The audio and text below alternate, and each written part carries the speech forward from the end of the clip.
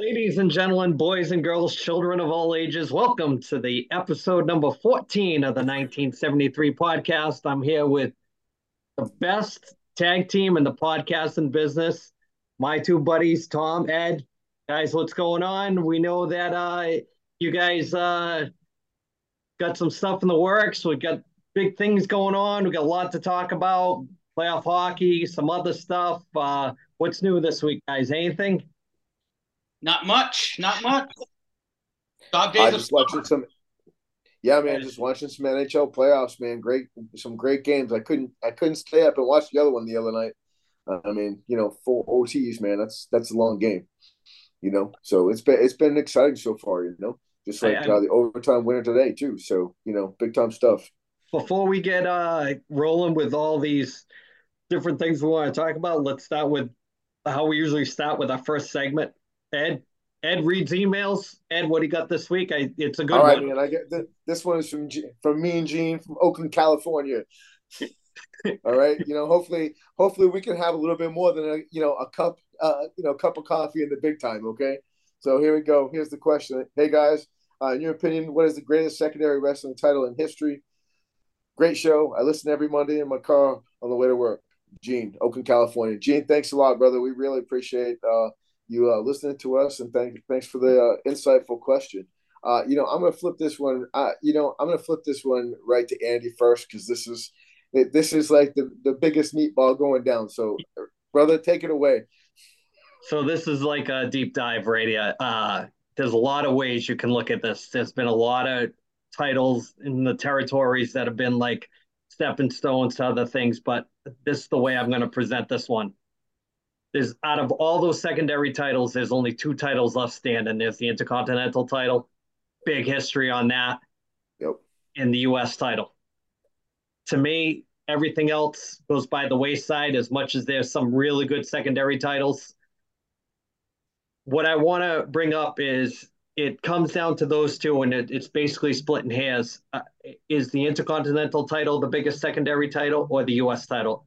In my opinion, in the history of the wrestling business, I'm going to have to go the Intercontinental title just because of the amount of guys. Not, I don't want to knock that U.S. title, but I think the most important secondary title in the history of wrestling, because what's left standing is the Intercontinental title. You can go down a laundry list. I know sometimes it was passed around, certain guys got it, and it was but at one time it was the working man's title. It was the guy that was the gatekeeper for the next level of are you ready to be a in the world title picture for the WWEF, WWF.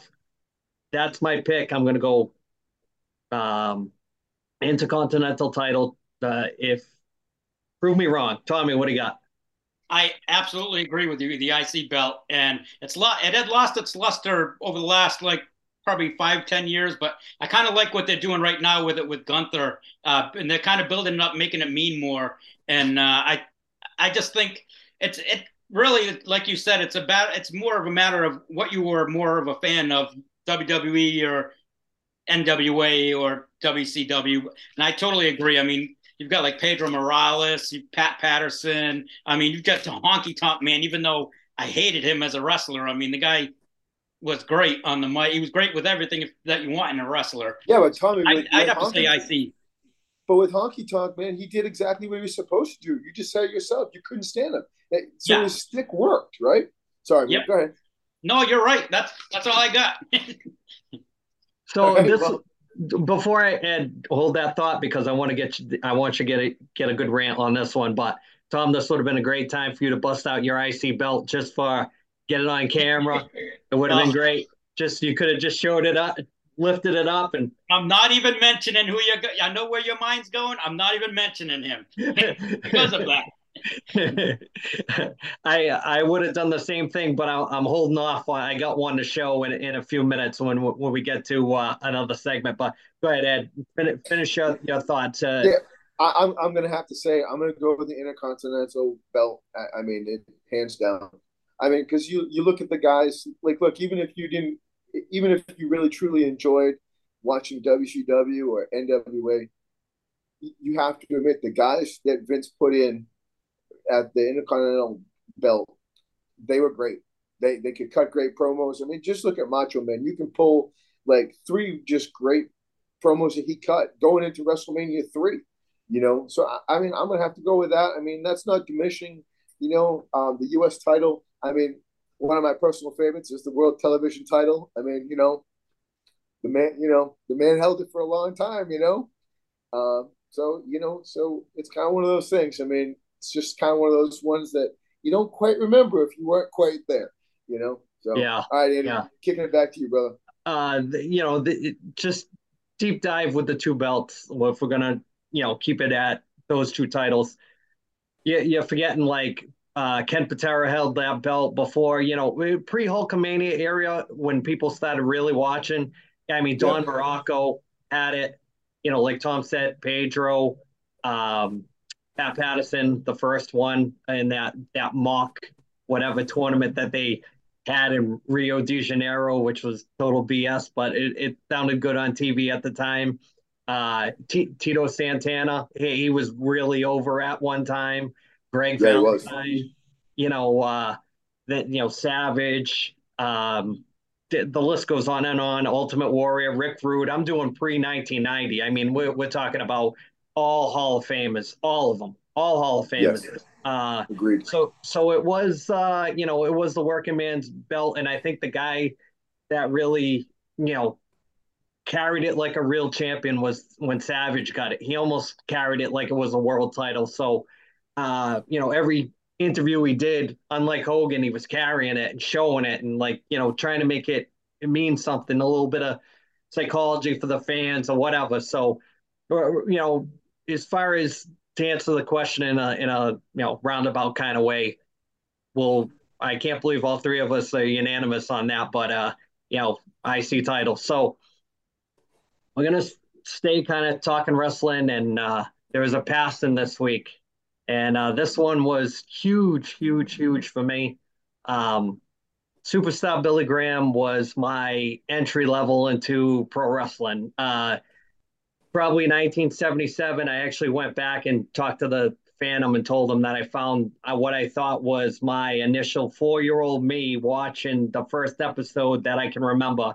And it was the story was watching cartoons lapped over into wrestling. I had never seen it before, and was Superstar Billy Graham promo. I still remember my dad was sitting in the chair in back of me laughing, and I was just like mesmerized at the promo. And he was a bad guy at the time, and I was just in awe of who is this guy, and he looked like something, as they would say years later, larger than life persona, and hooked me right in, and my love of wrestling started from 77 on, and never really, there's been peaks and valleys in the watching, but that guy was the entry level guy for me. And man, when I was small, he was huge, and I didn't know, it never struck me that he was a bad guy. I mean, he was just something to watch. It was like, watching something like Star Wars or an Evel Knievel jump. It was like huge. It was huge for me. And on that thought, speaking of secondary titles, I busted this one out. It's the old Florida heavyweight title. And what's cool about it is years ago, I got Billy Graham to sign it. And it's from the Kevin Sullivan promo where they had him chained in the desert. It says, "I'll break the chains that bind me," Superstar Billy Graham. So as far as titles go and secondary titles go, that's one of them. But I just wanted to show off the Billy Graham thing because of how much of a big influence that guy was into wrestling, lifetime fan, and after that it flourished. And it's a big loss in the wrestling community because I don't think that guy gets as much credit as he should for being a sports entertainer before it was a thing. And hit Dusty. Jesse Ventura, even Hulk Hogan, they all stole from him. So, thoughts, Ed, Tom, on the superstar? I'm gonna say this is that, man, like rolling back through some of the stuff that I found on YouTube, man, dude, that dude could cut a promo, man. Like, I mean, he got you, take a line from, got you right in your mind, And like that sounds silly, but when you think about how we grew up, like, man, we didn't have 300 channels of shit on TV to watch. I mean, we had very limited stuff to watch, and this was entertaining. And like to have guys that had that charisma that kind of brought you in, kind of goes back to my point when I that about talking with Tommy about Honky Tonk Man. Like those really guys back in that day, they really elicited that gut feeling and that reaction. So I mean, it's I mean, he and to not counter your point, you can definitely tell that Dusty and Hogan and Jesse the Body, they took a lot of his stuff. If you look back at some of Hogan's stuff, I mean, he's taken snippets from him. So, that's my thought. Thomas? Absolutely. I went back and looked today, and I didn't realize how many times he had held a belt. And I mean, he held the WWF Heavyweight Championship, the NWA Heavyweight Championship, the NWA Florida Championship twice, the NWA Florida Tag Team Championship once with Ox Baker, the NWA Southern Heavyweight Champ. He was the CWA Heavyweight Champ, IWA Heavyweight Champ. He was the Brass Knuckles NWA Champ 4 times, and then he held the NWA World Tag Team Champs with Pat Patterson, which I never knew. And then you think about it, and it's something that he's more known for to like the younger fans, who I guess if they really looked into it, was he was the first wrestler that really tried to unionize the wrestlers, and it didn't work, and it probably cost him his career because it kind of blackballed him with McMahon for after that, and McMahon didn't want anything to do with him after that. Yeah, and from talking to the Phantom, a lot of the things that he remembers about his first inkling for seeing Billy Graham was the karate Billy Graham, where he came back and he was thin and had the little run with Backlund afterwards, where he smashed the belt, and after he smashed the belt, that's when they created that big green belt, the one that I really liked that Hogan got off the Sheik, that only Backlund, the Sheik, and Hogan had. I really liked that belt. I thought it was sharp for the time, but the belt before that, the one with the eagle on it, he had smashed that at ringside, and there was a storyline out of that. But that karate Billy Graham, that's the one that's it's a little tough for me, that one. But I like Billy Graham with the bleach blonde hair, Billy Graham in the tie dye, and then I like Billy Graham, the good guy, when he came back in the NWA and the WWF with the tie dye and the goatee with the stripe in it that Steiner stole from. Don't forget, Big Papa Pump stole a lot of the That's Billy right, Graham. yeah. So there's been a lot of guys that have stole from him. As far as when they put out the DVD about him, it was called 20 Years Too Soon. And if you think about it, the way sports entertainment was, he was 20 years too soon, because I agree. he was made for being live in Technicolor. He's on your cable station. He's on your satellite station. He's on your laser beam station. All that stuff we used to say. Yeah, man. He's running 19 miles a day. He's swimming the Atlantic Ocean. Yeah, I mean yeah, that's just a great promo, man. yeah, Like to come up with something like that and to nail it too. yeah. And it just flowed. So that, I mean, he was one of a kind for sure. If somebody's never really seen any of the Billy Graham stuff, the two things that I say to watch is watch any clip when he was in the WWF, any of the promos for the shows coming to Boston, Philly, gotten any of those promos, awesome, with the Grand Wizard, fantastic. And then the program that he had with Kevin Sullivan, where they brought him back as a heel and he was in the karate gimmick, and he had to go purge himself. He did the whole Jesus of Nazareth thing, tied himself in the desert for 40 days and 40 nights. And when he came back as the tie-dyed Billy Graham with the goatee dyed and the whole thing, and had the battle with Sullivan. It was ultimately like, good versus evil kind of thing. And it really good. It's on YouTube. You got to watch it in segments to get the whole run, but man, good stuff. Just the whole thing where, definitely an innovator, and I don't want to get too long-winded on him, but he is one of my favorites, probably top 5 in for what I like. So with that being said, we had also another passing this week. I mean, if we want to talk about Hall of Famers, whether these guys are Hall of Famers or not, these two guys, Billy Graham, certified Hall of Famer, and this other guy, Jim Brown, certified Hall of Famer, innovator, activist, held the rushing record for how many years until Walter Payton came along. Uh, Tom, Ed, you care to add with some knowledge on the life of Jim Brown? Ed? I'm going to say, I mean, for a guy to retire, what was it? He played for what, 9 years Yep. or 10 to get that rushing record. I mean, the tackling back in those days was very different than what the tackling is now. I mean, it was true violence back then. It was by any means necessary. That was, back right after kind of like the Night Train Lane kind of, I mean, Night Train Lane was the first to develop that forearm shiver to the head, and to see what Jim Brown did, and when he went, and to see how he ended it, he went over and he filmed the Dirty Dozen and said, "Yeah, I'm done," and man, that took a lot of cojones, and I mean, and you think about it, I mean, he was an even better lacrosse player than what he was a football player. Can you just imagine that? How dominant he would have been out on the lacrosse field if it was like one of the major four? I can't even imagine. And like, like to say, oh, like, would these guys be just as good now? Or, do you think they'd kind of take a couple steps back? No, because these guys were the best when they were then. And then if you put them on a training table now, some weightlifting type stuff and that type of thing now with running and all the sports medicine stuff that we have now, these guys would be just as dominant or possibly even more, and their careers would have been longer. So that's my take. Thomas? The guy is probably, in my opinion, the top 3 or 4 running backs in the history of the league. I mean, I think he's number one.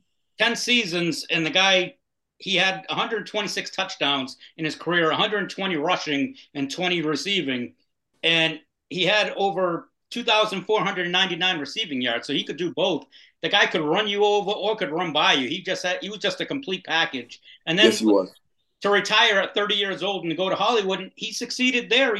He had 52 acting credits to his in his resume. I mean, and they were, like you said, he was in the Dirty Dozen. He was the one I remember him in when I was a kid was Running Man. As I believe he was Icebox, I think. And but I'm Gonna Get You, Sucker, Mars Attacks. I mean, those are movies I used to always remember. And then Ice Station Zebra is probably the first one I remember him in. But 3-time league MVP. He was a Pro Bowler 9 times. I mean, the guy's just a legend. It's just a big loss, and he did just as much off the field. I mean, he was such a community guy in Cleveland. I mean, it's a really big loss. Well, I think he was a nationwide type of a guy for what he would give back. Like he really put his money where his mouth was. Like was his home life perfect? Certainly was not. So I mean, but that's what it was. I mean, but he really tried to really bridge that gap.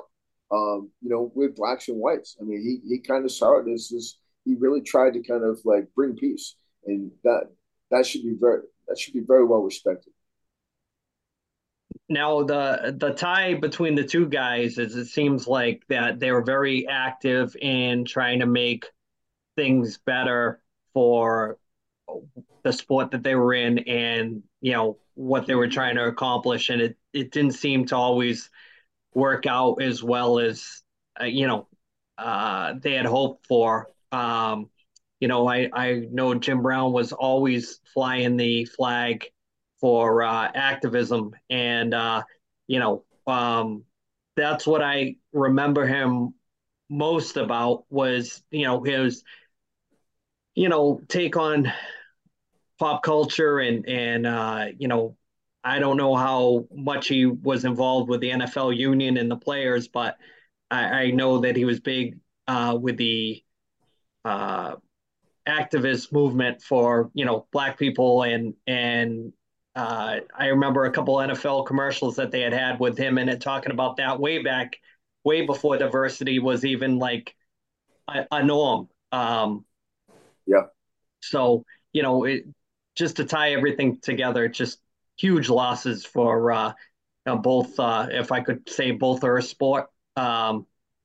It's just one of those days that it's something to talk about. It's something that I hope people that have never seen them probably get involved in going on YouTube and doing a deep dive and checking out some of the stuff. Because once these legends are gone, it's like they're gone.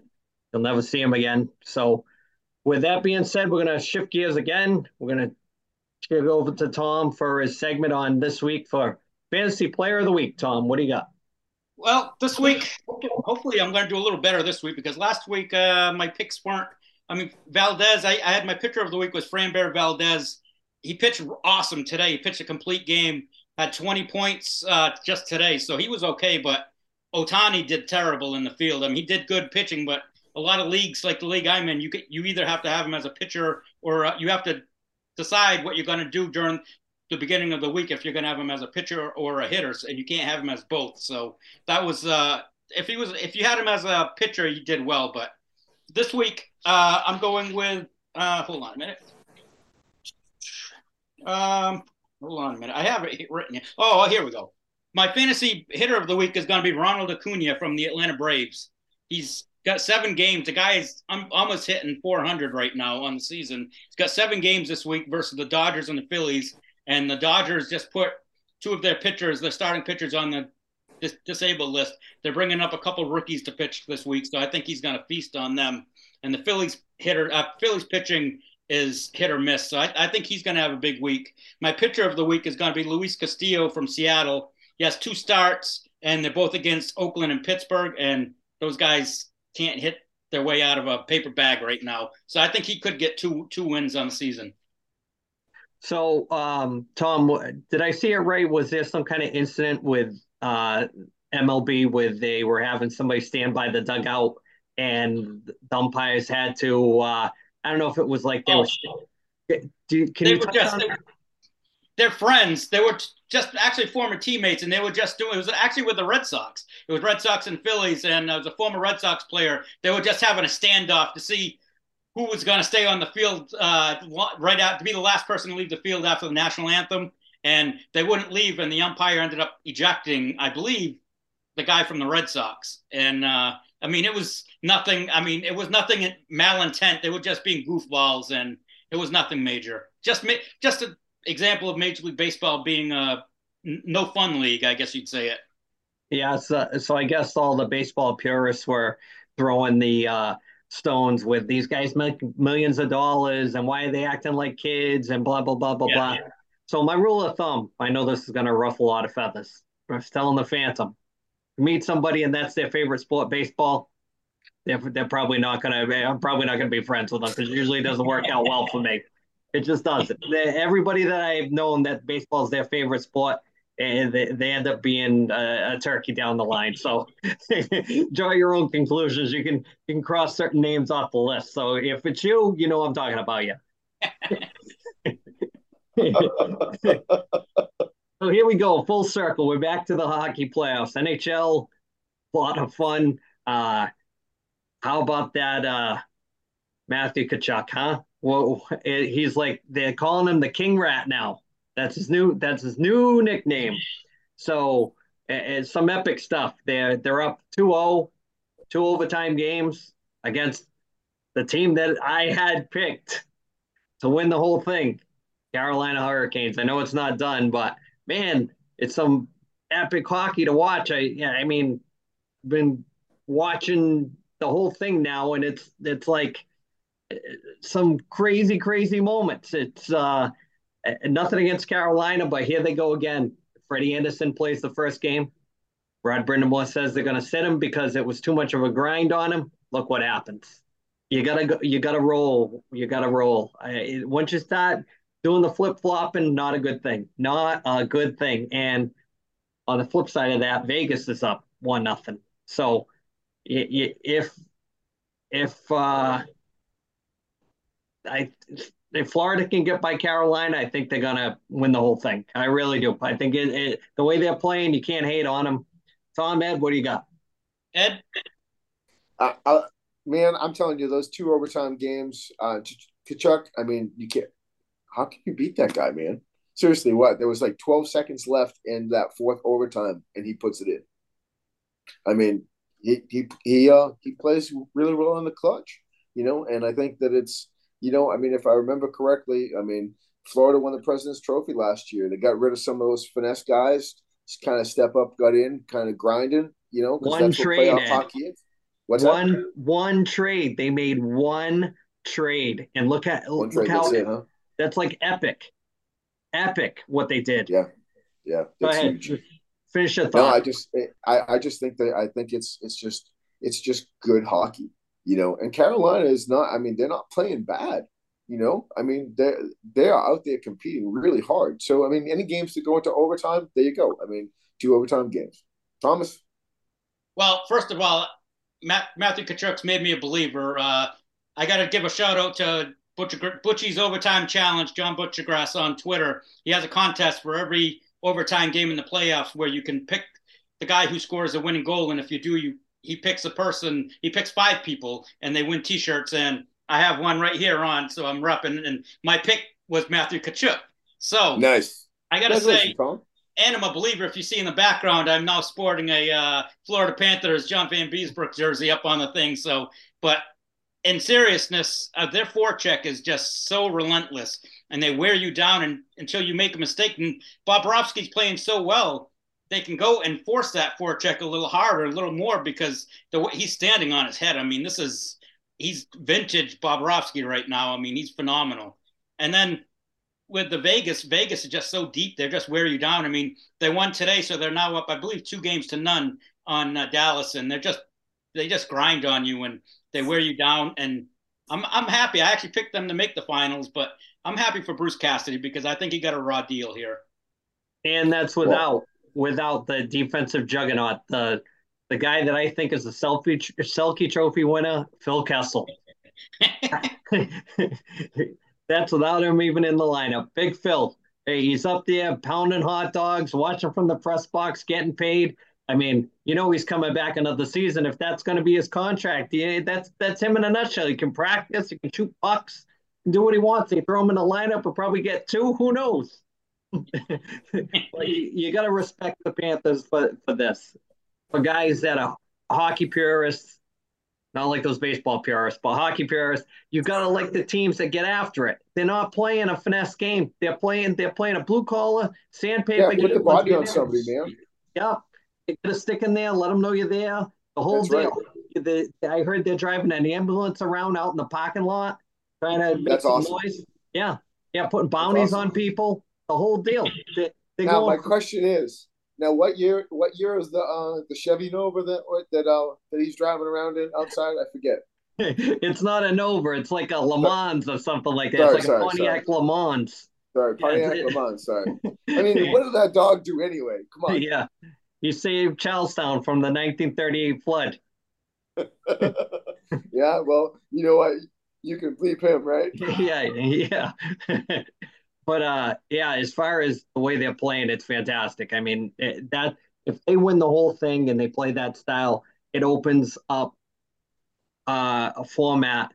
I'd rather see a team play like that and win the whole thing than play the trap like Jersey and win all kinds of cups and slow the game down.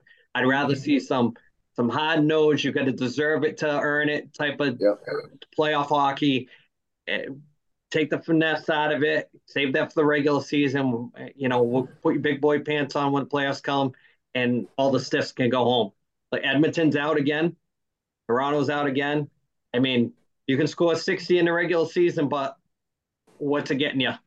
I mean, I think at the end of the day, the thing that Florida does well is they're like a family. Yeah, the way they play, it seems like everybody is on the same page. It doesn't seem like anybody's playing up here and telling everybody they're down here. It seems like everybody's on that same level. They're all rowing the boat at the same pace. And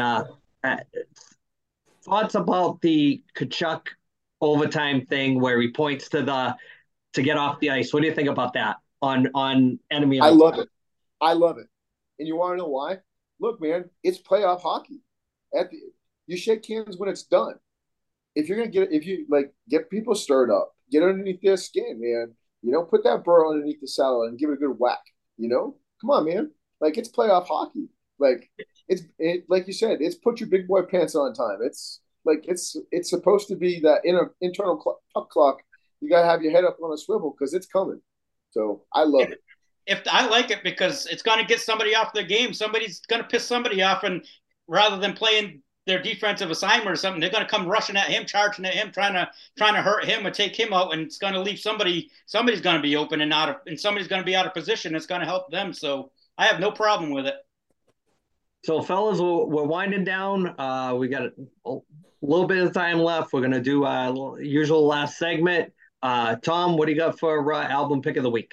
My pick of the week this week, and I've got to cover something because it's a little. I don't want to. It's got to keep this PG, you know. Good show. Good show. The album cover has some. It's showing some boobs. So it's Jane's Addiction. Nothing shocking. Awesome CD. It came out in, I believe it was 1986. Can you move those fingers out of the way? I couldn't see that. It came out in 1988.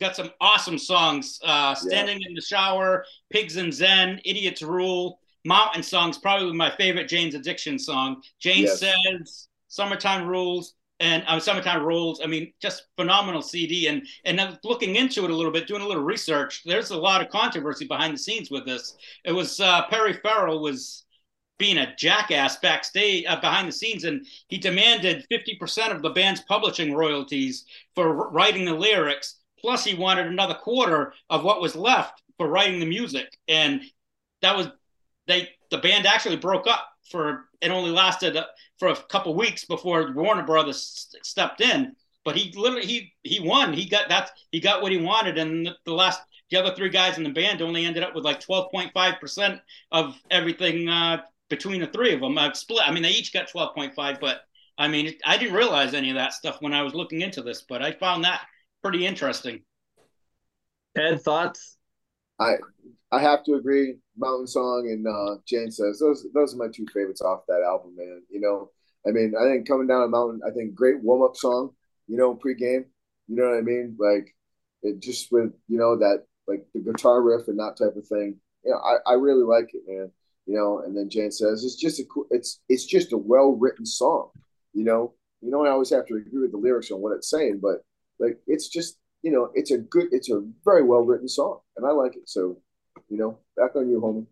So thoughts on that album, more of the band itself. That band's always been a mess. It's been a hot mess. They've tried to reunite a bunch of times. It's been on again, off again. There's been drugs. This guy can play, this guy can't play. It's just been such a mess with that band. They were around in that Chili Peppers era where that style of music was starting to kind of gravitate a little bit. And it seems like the Chili Peppers could keep their shit together, drugs and all, and they couldn't. So it always kind of makes you wonder, like, why can a band be functional with drugs and another band can't? And is there more to it than just that? Like you were saying about the Perry Farrell thing, he's an odd dude. You know what I mean? They've asked him to be in other bands, and he's like, he has like high demands. He's not Robert Plant. You know what I mean? It's not. You're not.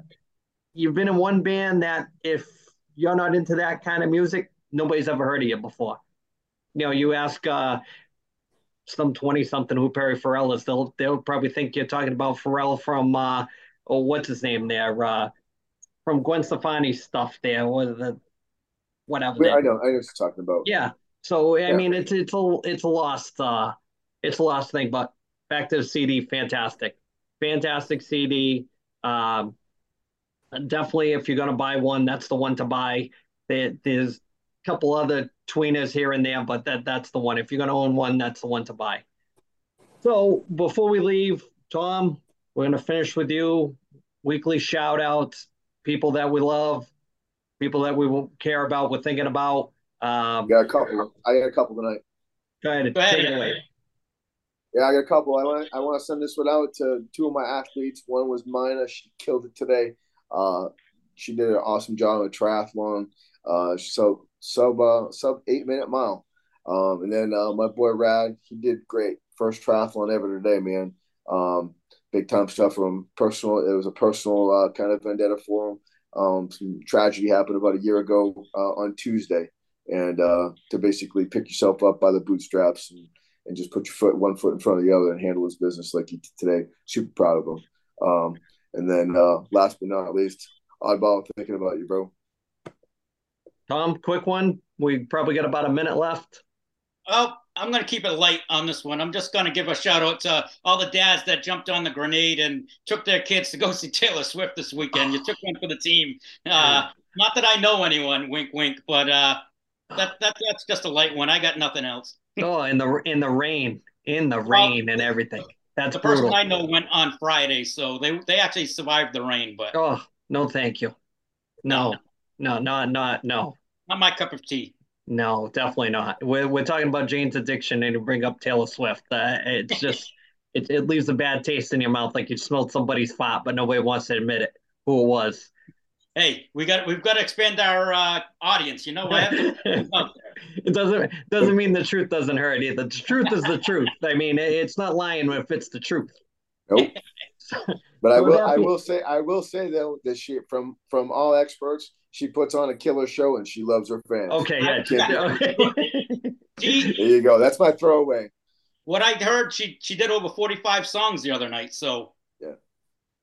So we got to wrap this up. If you don't like it, you can eat a whole bag of Richards. How's that? So with that being said, we're going to end on that note. So we'll see you next week for big episode 15. It's probably like an anniversary episode. So be ready for a coming for you, brother. Special guest.